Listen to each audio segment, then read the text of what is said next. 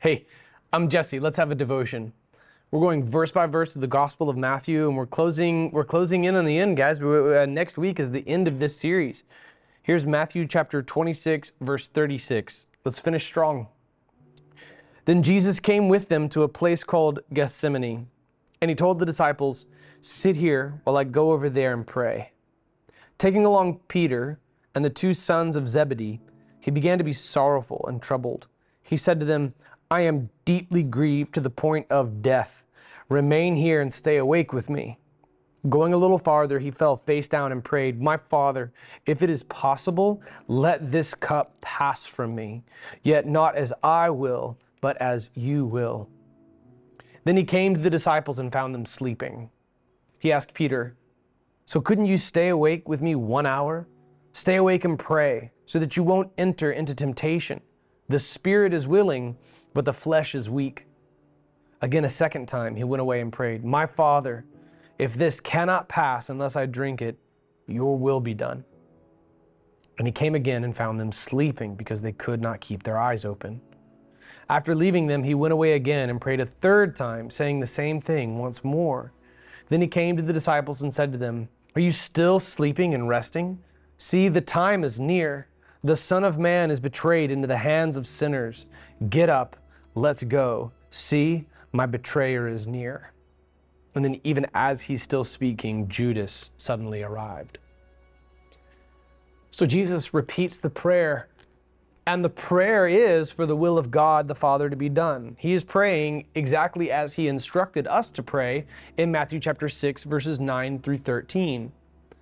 There's prophetic significance to this as well.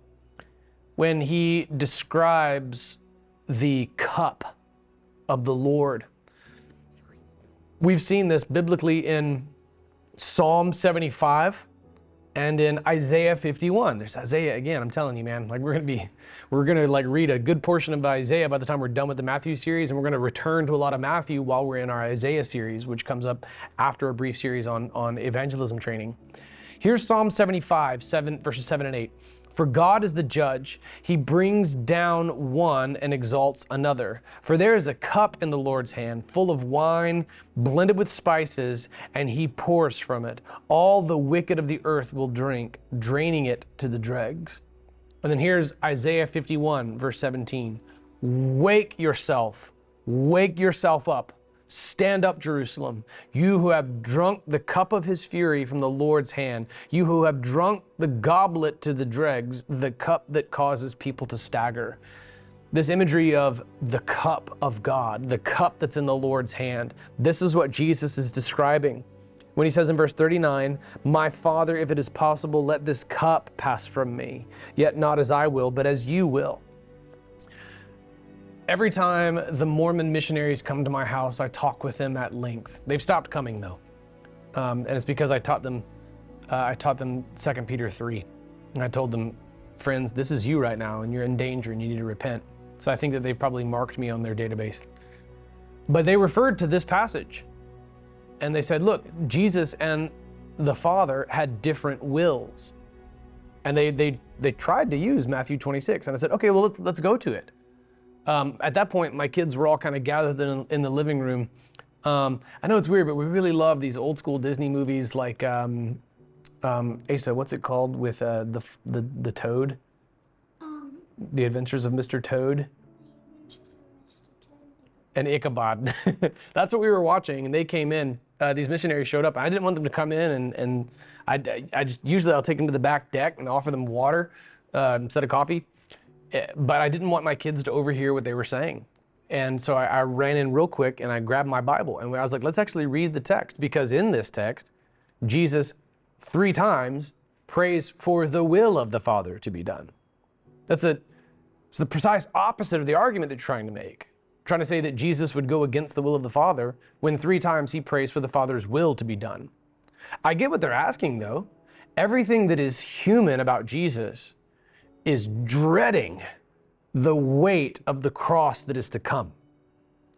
It's because the weight of the cross is precisely that of the sin in the world. He bears upon himself the sin of everyone who has believed in him. And then according to 1 John, even the atoning power of Christ's work on the cross is sufficient to have atoned for the sins of the whole world. It does not. We do not preach universalism at the Redemption Church, but 1 John does describe the limitless capacity of the atoning work on the cross. So he knows that the weight is immense, that the mantle is heavy, that the cup is deep and to be dreaded. So he does not want to go to the cross. He came with full knowledge of what was to come. That he emptied himself, as Philippians describes, does not, as I've heard of false teaching on this, the idea that Jesus lacked foreknowledge when he walked on the earth. That is not what it means that he emptied himself. It means that he physically walked among us. That he was timeless and now he's temporal. That he existed before everything, and without him there's not a single thing that exists that wasn't made through him, and in him we live and we move and we have our being, and yet he lived and moved and was here. So he physically exists with us. We know that he is attuned to the Father. He could even tell Peter, I'm praying for you that your faith won't fail because the devil has gone to God the Father and asked for permission to sift you like wheat. For example, he knew everything. He knew everything about the woman at the well in John 4. He knew about the coming cross. He told them numerous times what was to take place. So with full knowledge of what was to take place, he still dreaded it. With full knowledge that he would resurrect Lazarus, he still wept by the tomb. With full knowledge actually came greater dread. He dreaded it because he had perfect foreknowledge of what was to come. He was now a timeless being, temporal, fully God and fully man. To be fully man is to be confined to the ticking of the clock and knowing what was to come. The timeless one, now within time itself. And as the hours tick by, they bring the cross closer. And that is the source of agony. It is the hypostatic union in that Jesus, the Father, the Spirit are one. And as Jesus walks the earth, he has subjected himself to the ticking of the clock. And it is unbearable. He dreaded the cross so heavily that he sweat blood. The medical term for this is hematidrosis. He wanted this cup to pass from him. I am deeply grieved to the point of death, he said in verse 38. Now, the disciples keep falling asleep on him. It's Peter and James and John, the sons of Zebedee, the sons of thunder, as Jesus would give them their wrestling names. He said to them, I'm deeply grieved to the point of death. Remain here and stay awake with me. He tells them to stay awake in verse 38, and then they can't stay awake. All right, he finds them sleeping in verse 40. He finds them sleeping in verse 43. And then they just can't seem to stay awake. But Luke 22:45 gives us a little bit more insight as to why. When he got up from prayer and came to the disciples, he found them sleeping, exhausted from their grief. That's Luke 22:45. Peter was talking a big game, just moments ago. From our perspective, it was just a few verses ago. But now, as they've left the upper room where the prescription has been given for what would become communion, I think, upon the resurrection of Jesus, it could have been a year later until they observed it again. But in that moment, Peter talked a big game, and he kind of rallied everybody else around him except for Judas. It was like Peter and the remaining 10 disciples were all like, we'll die before we forsake you. And now that they're quickly going back on this. They were grieved by what Jesus was saying, according to Luke 22:45. So it wasn't just that they were sleepy. They were exhausted from grief. Their spirits were willing, but their bodies were weak, Jesus said. See, the time is near. The Son of Man, here it is again. He refers to himself 28 times as the Son of Man. In the text, this is coming up on one of the final times that we hear him say that. He'll say it again in verse 64 of this chapter. But we're running out of those. The count is almost to 28 at this point. See, the time is near. The Son of Man is betrayed into the hands of sinners. Get up. Let's go. See, my betrayer is near. He knows what's happening. He has perfect foreknowledge over all of it.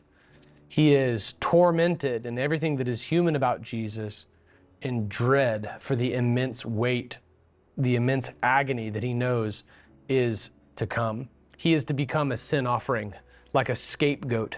He bears the full weight, and only he could bear it. No one else could drink this cup, only Jesus. This also contains practical instruction. What did Jesus do in his time of greatest grief? He prayed. The Son of God prayed to the Father in his times of greatest grief.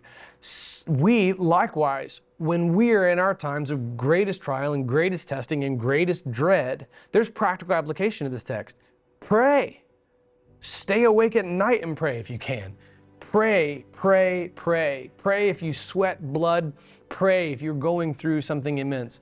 If there's something in your cup that you dread, but you must drink it because this is what God has given to you, you pray your way through it and you're grateful that what's in your cup is not what was in Jesus's cup. You could not drink the full wrath of God, but God may have put something in your cup that you dread. I've had to face things that I've dreaded. I've in my cup has been immense suffering in my lifetime. I've buried a child. I've been through pain. I've been through humiliation. God has put things in my cup that I dreaded, but there's nothing compared to the cup that Jesus drank. I don't try to speculate as to what's in other people's cups. Don't covet the cups of others because you don't know their contents. You don't know what's going on in the household of your high school friend who just seems to have been breezing through life all these days. And just, you see photos on Facebook of their yacht and everything. You're like, man, I wish I had that cup. You don't know what's in that cup. You don't know what has been in that cup. You don't know what is to come in that cup in the future.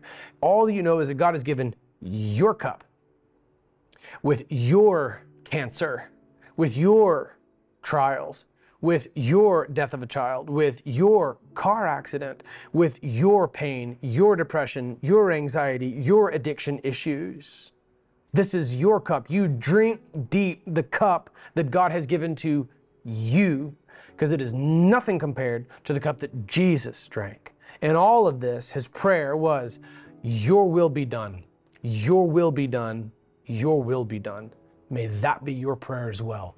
Drink deep the cup God has given you without coveting the cups of others and with gratitude that Jesus drank the cup that we could not possibly. In your time of greatest and most dire need and dread, pray, pray, pray.